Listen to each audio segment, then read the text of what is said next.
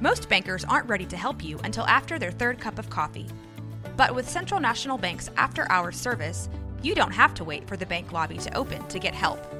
You can contact us from 6 to 8:30 in the morning or from 5 to 10 in the evening, and we'll connect you to a real, live, local person who can answer questions and fix problems 7 days a week.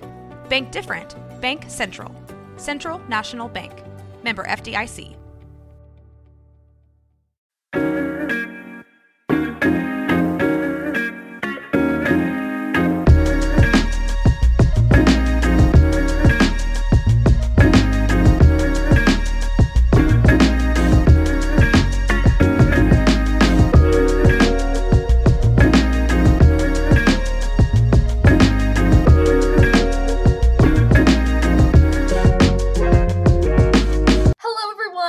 Welcome back to Imagine This. I'm Mackenzie. I'm Trent. I'm Brashina. And today we are joined by a very good friend of mine, and I'm so excited to introduce her, Allie Veritek. Hey everybody, I'm Allie. Yay. Hey Allie, we're so glad you're here. Why don't you tell us a little bit about yourself? I am an actor dramaturg who kind of fell into it from a lovely, lovely mentor of mine, but I think very associatively, and I love new plays and reading plays, so that's a little bit. Yeah, and we're so glad you're here. Mackenzie said that you're a good friend of hers, and y'all both graduated together from Baylor Theater just this last year, right? So yeah, that's exciting. Allie is a young actor, dramaturg professional. So you mentioned you kind of fell into dramaturgy a little bit. Tell us what that means. How does one fall into dramaturgy? Well, I think we all, or many of us, do things that are very dramaturgical without even knowing the name of it. I've always been interdisciplinary, so I like lots of different topics and the intersections of those things, and I also think very associatively. And one of my professors at Baylor, Dr. Deanna Totenbeard, love her to death, noticed that in me because she is also a dramaturg and kind of nudged me and said, hey, you would probably like the literary side of theater because it's your right brain and your left brain holding hands. And so I fell into it in that way. She kind of nudged me into it, I guess. But that's so cool. So what was your first dramaturgical experience? Like what was the play that got you really excited about dramaturgy? Oh, man. Well, the first thing I actually did was I did an intensive with LMDA in the Kennedy Center. And so I did a lot of listening then, but the first play I got to dramaturg was Airness by Chelsea Marcantel. And it was a way of making a fun play about air guitar even more fun for the people coming. It can be a bit daunting to be like, okay, this is a play about air guitar.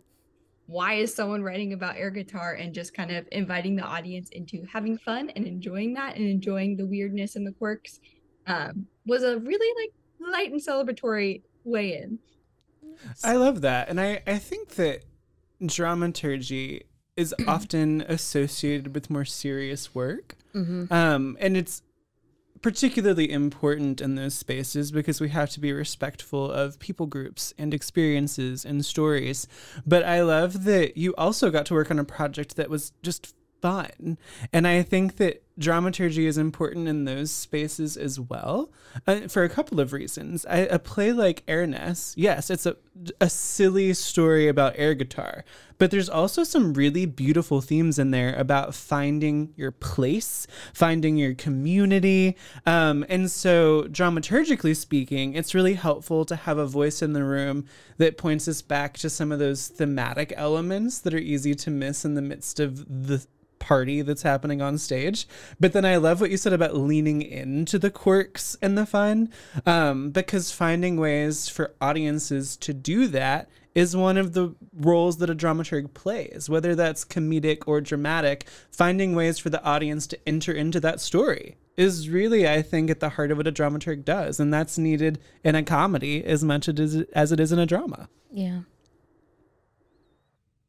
Absolutely. And that's why it's fun doing dramaturgy, because for every sensibility of people, there is a type of play that suits their sensibility that they can help other people connect to. I love that. Mm-hmm. I want to ask you about one other thing that you said. You said that you've always been an associative thinker. explain that a little bit more in the context of dramaturgy. How do those things link for you? What about associative thinking felt like a natural fit into this field? Oh, yeah. Well, I feel dramaturgy is a craft that kind of requires you to seek connections, find them, and link them together. I think that's what makes dramaturgy additive to the theater process, is that it's an ambiguous term. It's kind of mysterious. Y'all talked about that on your first dramaturgy, but because it's additive, what it really adds is these multiple connections to different things. And the tasks that accomplish that can vary. Sorry. Yeah, no, I think that I love that. I think the idea of taking different components and ensuring that they work cooperatively, right? You're making sure that all the different elements are associated together in order to communicate what it's then supposed to communicate, right? And Allie mentioned that we've done a prior episode about dramaturgy. So if you're like, wait, what is this big word? I need more context. Go back and listen to our episode 3 about what is dramaturgy with Susie Elnagar. And you will learn all about what this crazy wild world of dramaturgy is. But if you don't yet have time to listen, because I know for certain that you will go back and listen if you haven't already, because it's worth your time. But if you don't have time at this moment, Allie, what would you provide us with a working definition? What is your shorthand when you explain what this thing is that you do sometimes? I typically say that dramaturgy is any parts of theater where the left side and right sides of our brain are holding hands. I stole that from Deanna Totenbeard. But dramaturgy seeks to find open doors for people to interact with whatever story they're presented in whatever form. So whether that's coming from an educational standpoint, whether that's coming from a research standpoint, or whether that's coming from just linking to places in your community that relate to the themes or the persons presented in a play, all of that is dramaturgy. But 2 words that I feel like are quick and pithy about it is that it is interdisciplinary and that it's actionable. I like that definition, because dramaturgy is a very hard thing to pin down, like we've talked about. But I really like that definition. That's sort of like a good way of being all encompassing, because it really has so many facets. Yeah, and I like actionable, particularly, I think. And I think it's going to be related to what we're wanting to talk about specifically today. Now that you know Allie and you know the rest of us, what we want to talk about today is a particular type of dramaturgy that we think is often overlooked and yet of particular significance, and that's experiential dramaturgy. And it's related to several of the conversations that we've had. You've heard us talk about the importance of people telling their own stories, people using their unique voices to tell stories, and that's related to what we're going to be talking about today. Experiential dramaturgy, as it sounds like, is not so much stemming from research. It's not so much stemming from education. Those things are important, but there's also something deeply important about people's lived experiences and being able to bring those to the table within the context of a production. So Brashina, why don't you take it for a second as someone who spends a lot of time working with issues of diversity and inclusion, which is pretty closely related to this particular issue. So how would you further this conversation that we're starting about experiential dramaturgy and why it's needed in a production and what you would look for in having someone on the creative team that fits that bill, et cetera, et cetera? Ooh, experiential dramaturgy is so important. And I have to say that this is a recent term that I learned, experiential dramaturgy, because so I'm also an actor in addition to doing diversity and inclusion work within theater. And as an actor, one of the things that they teach you a lot is how to draw on your own experience. And so for a lot of my fellow actors, we tend to do experiential dramaturgy just intuitively. Like that's just kind of how we get into a role sometimes because we're taught to draw on our experience. The way that comes to the forefront in diversity and inclusion and equity work is in a variety of ways. One of the ways that I think about it is for playwrights who are wanting to write outside their own experience. It would be a great thing for you to have somebody who's actually had the experience that you want to talk about and who can put it into words that you'll understand, and can also read your work and go like, yes, this is very close to my experience, or no, this is not very close to my experience. And they can honestly help you at that point become a co-writer on the project.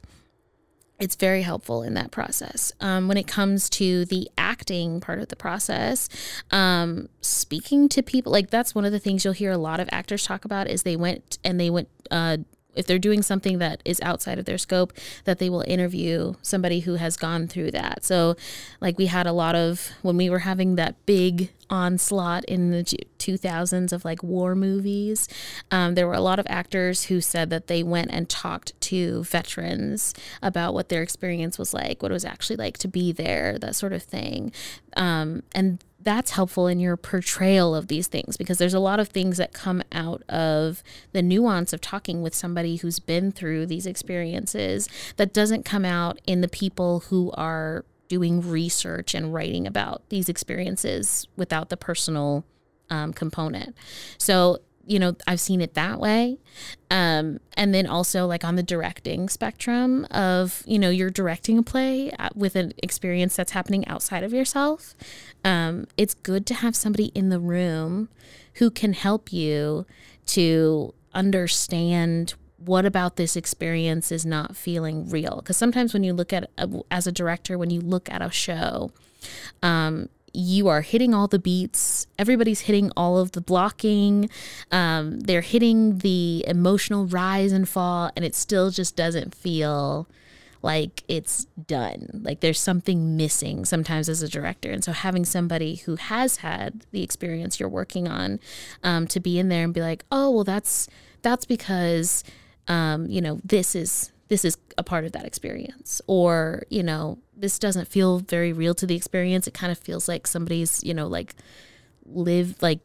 living on the outside of the experience, or, something like that. Like it's, and we see this a lot more now in diversity and inclusion. When we talk about putting on plays by predominantly white companies, I'm starting to see a trend, which hopefully continues. Starting during the pandemic, it was where we started getting a lot more people asking about how do we bring people into the space with the experience that we're trying to portray on stage, and how do we make sure that they feel welcome in the space, and how do we make sure that we're telling their story with the utmost truth, sort of thing. And so it's led to some really interesting conversations in diversity and inclusion and equity. We're still a little far off from where we need to be in that, but I would say it's getting better as of right now. We'll come to talk to me in 6 months and we'll see. But as of right now, I think that experiential dramaturgy is helping so much to get people of color stories told, LGBTQ stories told, women's stories told, forgotten stories of history told. I think that these are really, really helping. One of the big ways that I have seen experiential dramaturgy in the mainstream in the past few years, I guess 5 years now, was Hidden Figures, a story about the women of color, the Black women behind the first manned space flight. That was such a cool time in life because the Catherine, oh my goodness, I cannot remember her name right now, but the lead character of the film was being played by Taraji P. Henson, and she was still alive at the time that they were filming. So she like came to set, and Taraji P. Henson got to meet her, and they got to talk to her about her experience as they were making it on film. And to me, that is so cool. It probably made it even more authentic in a way that we'll never fully understand, but I would have loved to have been a fly on the wall and see what discoveries they made while having her in the room, because that's just so cool. So yeah, so there's a lot there that I would love for us to talk about. I think one of the things is that, as we've talked about before, dramaturgy is work that everyone in the process does. It's great to have a dramaturg for the production, but whether or not you do, actors are doing dramaturgy, directors, designers, we're all doing dramaturgy through the process, because we have to, as Allie pointed out, find these open doors through which audiences can walk through and interact with the work that we're doing. Otherwise, what's the point, right?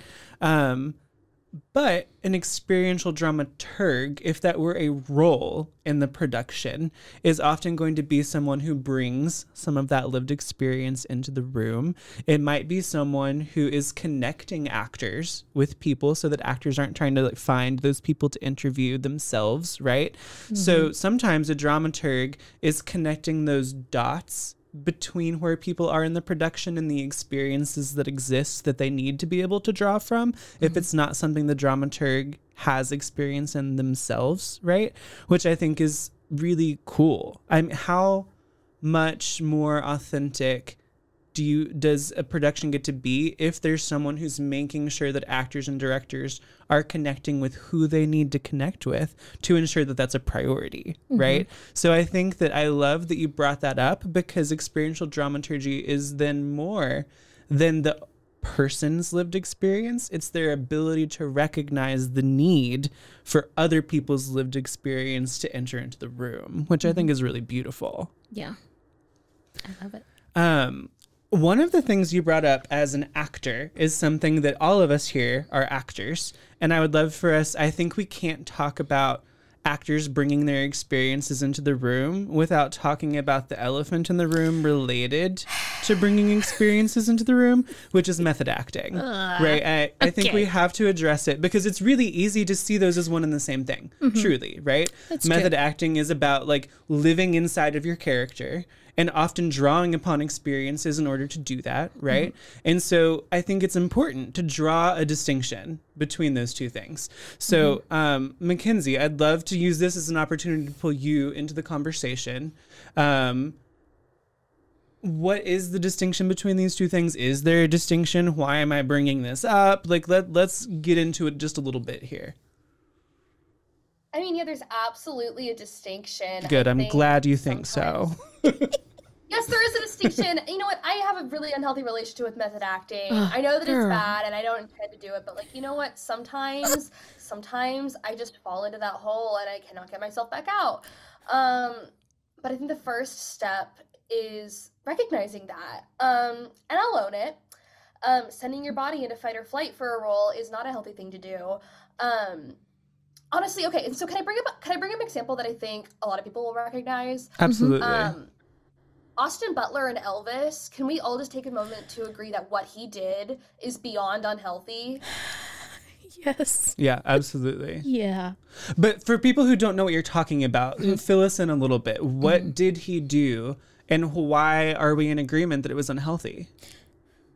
Yeah, so he put himself so fully into this role that after the movie wrapped, he was practically like incapable of dropping the accent, dropping the mannerisms, and honestly the emotional like personas that he had to put on for the role and the performance. And so he found it very difficult to separate himself from the role, because he made that role his entire life for X amount of time that movie was in the process of being filmed. And I think he like have physiological withdrawals from the movie. Yeah, after I think he did. I think I heard that. Yeah. It was very unhealthy. Not healthy. It wasn't. I will I will say this is my little 2 cents on method acting. And I've had this conversation with so many of my acting and non-acting friends about like method and what that means. And one of the things that we always come back to, and this is a quote from my friend Ben, who I was talking with, where we were talking about it, and they were like, you never see method acting for anything nice or good. You always see people employ method acting when it's like, oh yeah, I had to go live in the wilderness for 8 days and survive on my own, or I had to like put my body through this horrible experience, or I had to be mean to everybody on set because I just couldn't be out of the world of being awful. And you never see anybody who's like, oh, well, I'm playing a philanthropist, so I went out and gave 100 people free sandwiches because I wanted to see what that felt like. Like, nobody ever does that. It's always about putting your body through these horrible things. And that is not in any way healthy. I think that there is a healthy way to do method. I was encouraged by hearing Michael B. Jordan when he went through Black Panther. He said that he is a method actor and that he got pretty deep in the role. And so afterward, he decided that it would be healthy for him to go to therapy and to come out of that role like with professional help. I thought that was progress. Mm-hmm. I wish that he had gone through the process with a therapist so that way he didn't have to like pull himself out of it, sort of thing. But like, I think that there is a healthy way to do it and there's a very unhealthy way. And we like very much glamorize the unhealthy way. Yeah. And I think what I'll say in terms of the distinction, and then Allie, you can weigh in too. When I am directing, and particularly directing difficult content, and Brashina and I are actually, as you heard on last week's episode, 2 weeks ago episode, we're directing Sweat right now, which has a lot of really hard content related to race and class. Mm-hmm. It's really important to make sure that actors feel a distinction between themselves and their character. Yes, right. Absolutely. So what Mackenzie's describing about Austin Butler, there was no distinction for him anymore, which is why he struggled so much after the movie. He had become Elvis Presley and all of the baggage that came along with it. Right. Mm-hmm. So when you're portraying a character, I want you to understand this character. I want you to be able to go inside this character's head and feel what they're feeling in the moment that you're portraying it. But then I also need you to be able to separate it from yourself when rehearsal is over. And that's really the difference to me between experiential dramaturgy and method, is that method is you are that character. There's not a distinction because in order to give the performance you want to give, you're becoming that person. Experiential dramaturgy is saying, well, I want to understand this person and their experience so that I can portray it honestly and authentically. But I'm also not this person. It's not the same thing. And so I think for me, that's the big difference. And I think it's why method is dangerous, whereas experiential dramaturgy is necessary. Right. And it's a fine line, but it's a really important line. It is. Allie, did you have thoughts about, or oh, I'm sorry. No, Mackenzie, you go first and then Allie. So I just experienced firsthand some intense method acting this weekend. I just closed a production of 12th Night, in which there's a character named Malvolio, if you're familiar with it, who gets psychologically tortured, gaslit. It's kind of intense. It's very intense. It's not kind of intense. It's very intense. And in this production, there was like this very old-fashioned interrogation chair. It was kind of intense to look at, that was used, that had built-in restraints, and I watched the kid play Malvolio every intermission, for the entirety of intermission, and the scenes leading up to this scene. I watched him lock himself in this chair and sit there blindfolded with fake blood running down his face for a good half hour every night to get into this scene. Oh my God. Oh my God. Yeah. It was kind of a lot. So method acting, unhealthy. Don't freak your castmates out and don't psychologically torture yourself by method acting. Not healthy. Yeah. Yeah. I think this is the last thing I'll say about method acting, is that also it has no longevity.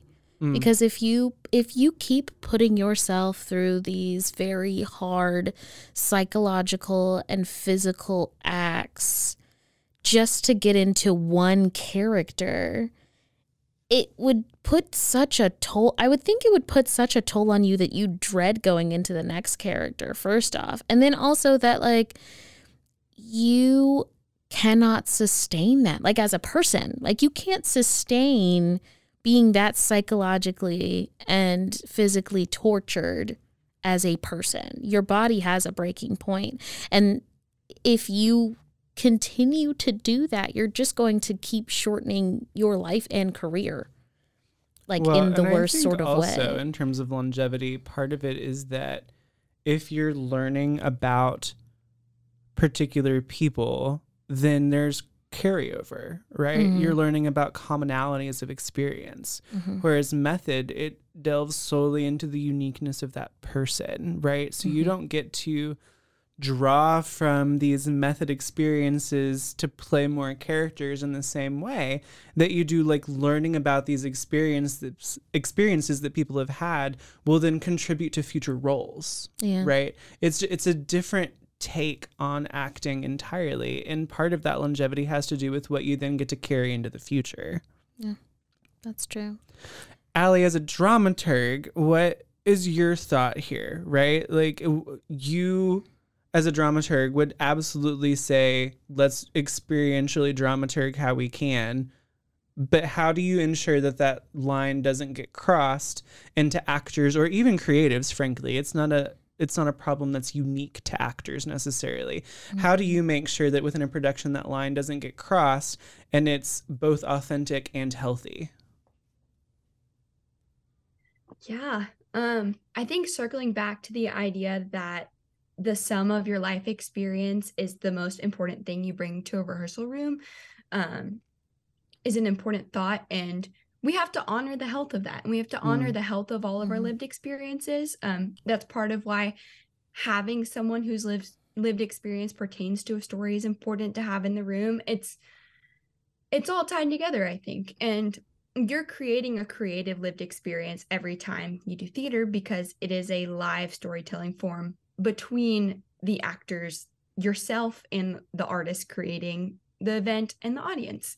And so keep making sure that that space is, like, honored and is healthy is important. And I think that's the distinction from method acting. It's very focused on the self and also may not be honoring the lived experience of yourself and what you bring to a role. It's kind of erasing the self. But the whole thing about experiential dramaturgy is it's a conversation with ourselves, the selves of other people, and the selves of the artist creating the event. We've got to appreciate that diversity of thought and of experience there. I love that. That's really good. I love that a lot. Thank you. Yeah. So no one should come away from this thinking that they should do method acting. Yeah. That was summative. Thank you. Let me ask you this, to switch gears slightly, Allie. We've talked about this in relationship to who should write what stories, right? And Brashina mentioned it earlier in this episode that people who are writing outside of their lived experience, first of all, should probably ask why, right? And there are answers to that question which are valid and good, right? So I want to say that. But there are also plenty of answers to that question that are not valid and good, and maybe you should not, right? Yes. So I think but then if it's a good and valid answer, you still need the lived experience of someone else to help you through that process in a way that is true to the characters you're writing. But beyond playwriting, on a production team, there are questions of who should direct what or who should dramaturg what, right? And those waters are muddy. We're not saying there's like all clear answers to these questions, but they are questions that I think it's important to ask. So where would you weigh in on those muddy watered questions, Allie? I have experienced this myself, and so I have developed my own personal philosophy of it. Because dramaturgy is so additive, if there's a story where I feel like it's important that someone's lived experience is that or is connected to a story, I'm always going to abdicate or try to help find somebody else rather than step into those shoes. One of my favorite plays of all time is Dontrell Who Kissed the Sea by Nathan Allen Davis. And that is one my lived experience is not additive to. So I feel like in that situation, it would either be I would help find another dramaturg whose lived experience contributes, or maybe there isn't a dramaturg, but there's someone whose lived experience is additive.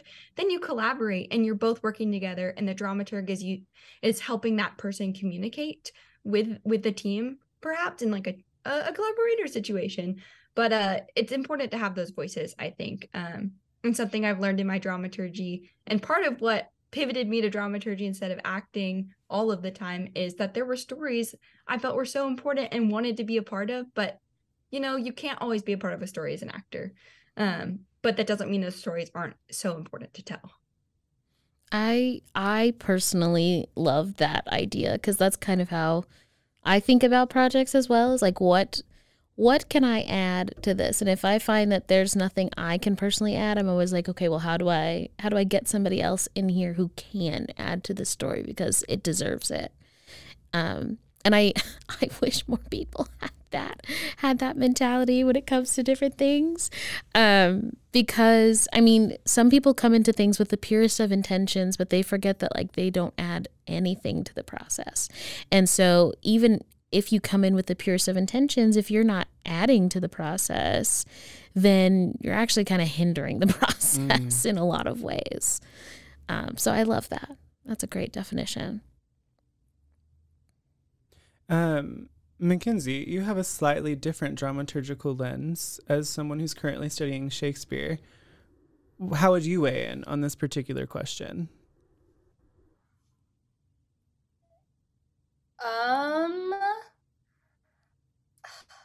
Like a definition? Not so much a definition, but in terms of these muddy waters of when to work on a project, when not to work on a project.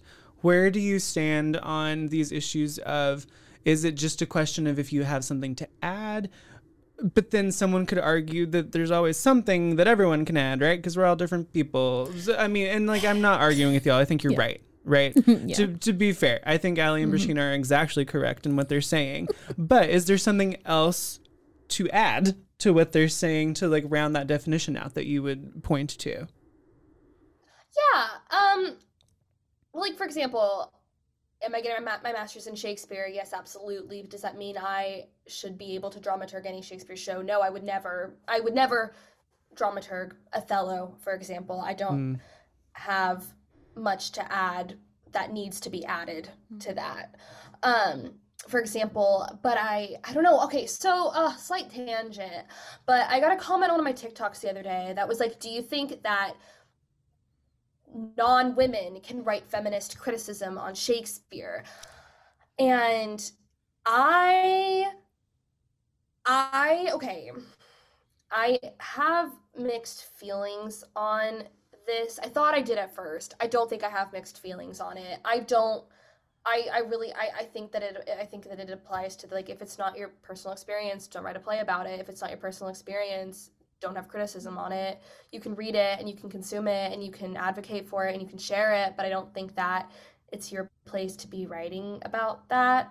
So that was more about criticism than it was about dramaturgy, but like, well, I mean, the academia of theater. Yeah, I was going to say it has merit within this conversation. I mean, it's very interesting because I think a lot about, how do I feel as a Black woman being directed by a white man in a show that's about Black women? Like if we were doing intimate apparel, right? How would I feel if I was being directed by a white man in that space? And I have to say it kind of depends on the white man, where he's coming from. Like if he is somebody who facilitates a good relationship between me and other Black women who have lived the experience of intimate apparel, then like that's good. If he brings in designers who also understand that experience and can make me feel comfortable as an actor in the costume, in the makeup, in the set, like, then I think that that's a good connection there to have. I mean, and if he's working with a dramaturg who is a Black woman in that show, then like I would probably be more okay with that. Whereas if it was a white man and an all-white team of designers, or, you know, a white woman and an all-white team of designers, I would feel way less comfortable about being in that space than if it was somebody who was trying to really surround themselves with people who could actually add to the story. So I think some of it is subjective. But I also think that we have to get comfortable with there's just some things that we cannot do. Mm-hmm. I might add a caveat that kind of is related to what y'all are saying. I think that the attitude or the spirit with which people approach projects is also deeply important.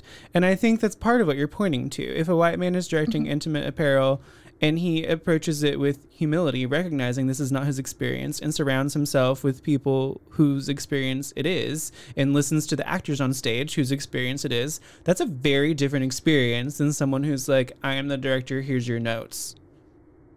Right? Yeah. And someone who is able to say, this is not what I add to this, so what do you then add? Right? I had an experience this last fall with the play that I wrote, which we've had episodes on here about. The woman who directed it is wonderful, but she's not queer. Susie, who has been on this podcast and who dramaturged it, is not queer. Both of and neither of them are men either, right? And it was a show about 4 gay men. And just so that experience, however, was still really positive because Tredessa, who directed it so beautifully, didn't pretend to have the answers. She was like, I understand marriage. I understand relationships. I have something to add in terms of making this feel real and lived in. But 3 out of the 4 actors were gay men. So she was like, it's up to y'all to like make that make sense. And let's talk about it and feel it through and make sure we're all on the same page in terms of making certain decisions that I might not think to make, etc. Right? And so I think that the collaboration that takes space in a room is also deeply important. And again, like Brashina is saying, there were still several gay men whose experience this was, right? So it wasn't people trying to tell a story that wasn't their own. It was a director who recognized there were people in the room whose story this was and listened well and deeply to them, right? So I think having people in the room is important. Making sure they fill particular roles is important, but perhaps less so than making sure they're there and this collaboration that takes place between different parties. I agree with that. I'd say to an extent, because like to me, when it comes to these things, I like to have a concrete sort of definition. Like I like to be able to ask the question, what do you add? Because sometimes if you get into feelings, you get a director who's just like, well, this just spoke to me. Or you have an actor or anyone in the process who's just like, well, this thing just spoke to me and I just thought that I should be able to do it. And that is not a good answer. I'm so sorry. Yeah. That's not a good answer to insert yourself into a space in which is not for you. Plays like Intimate Apparel are not for white people. No. And so if you are trying to come into that space, then like you have to have something that you add. And that can't be a like, I just really wanted to direct this play about women, because it's not just about women, it's about Black women. And there is no distinction between what is Black and what is woman when you are a Black woman. Yes. So like you have to be able to recognize that in this space. And if you just have a feeling like, oh, I just resonated with the fierceness of these women, then you are completely discounting part of their experience, and that doesn't help anybody. So like there has to be some of these things have to have a concrete answer. And for me, that's easier. I totally understand like making the space and making the feeling like part of it. But to me, I think what you're saying comes first. Yeah. Right. I think because I agree. I think that comes first, the concrete. And then I think the feeling part, in terms of this feeling of collaboration, of humility entering into a space, is secondary. Yeah. Absolutely. I think it's important, but not, I wouldn't even put it as equally important to what you're describing. Okay. Makes sense. Yeah. I get very passionate about that because As I've been you know, in as some you should. situations. No, as you should. Well, and like even in the experience I was describing, I mean, I think that the director was clear about what she added, right? So I think your question still came first, and then she came in with a spirit of collaboration because she recognized, here's what she adds. Now let's talk about what everyone else in the room has, right? Yeah. But I think that you're exactly right. I don't think that it can be ethereal. I think it has to be that this is the thing that these people have in the room. Yeah. Otherwise, it's not your place. Yeah. Yeah. I think maybe the other important thing about my experience is that she was invited into the room, right? Yeah. And I think that's maybe a huge distinction, actually. It is. is. It wasn't her inviting queer people into the room. It was queer people inviting her into the room. And I Yes. think that maybe that's actually the most important part of that whole story. We got there. Yeah. But so for something like intimate apparel, Yeah. I'm sorry, the white man doesn't get to invite the black woman into the room. It's the other way around. Yes. Yes. That's it. That's it. Yes. All right, we've solved it. I also feel like that's the important part about dramaturgy is you can recognize that and help invite people into the room. Yeah. Well, I loved your image of the open door, Allie. That's like one of my favorite things you've said on this episode is finding those open doors and inviting people through them. And I think it starts with who's in your cast and on your creative team. But then to take the image all the way through, it's how do you get audience members through those open doors? Yeah. I love that. Maybe that's where we stop. Sorry, everyone. Sometimes we just awkwardly come to an abrupt end, but I feel like we're not going to get smarter than that on this episode.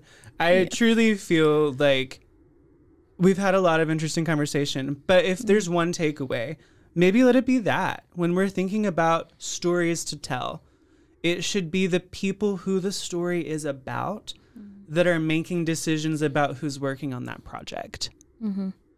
Learn from Thanksgiving play and have people in the room who can actually speak into the experience rather than speak about the experience. Yeah. And with that, Mackenzie, tell us where they can find more about what we do.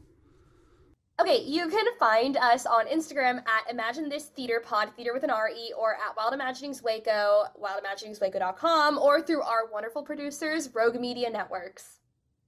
Wait, Allie, tell us where they can find you.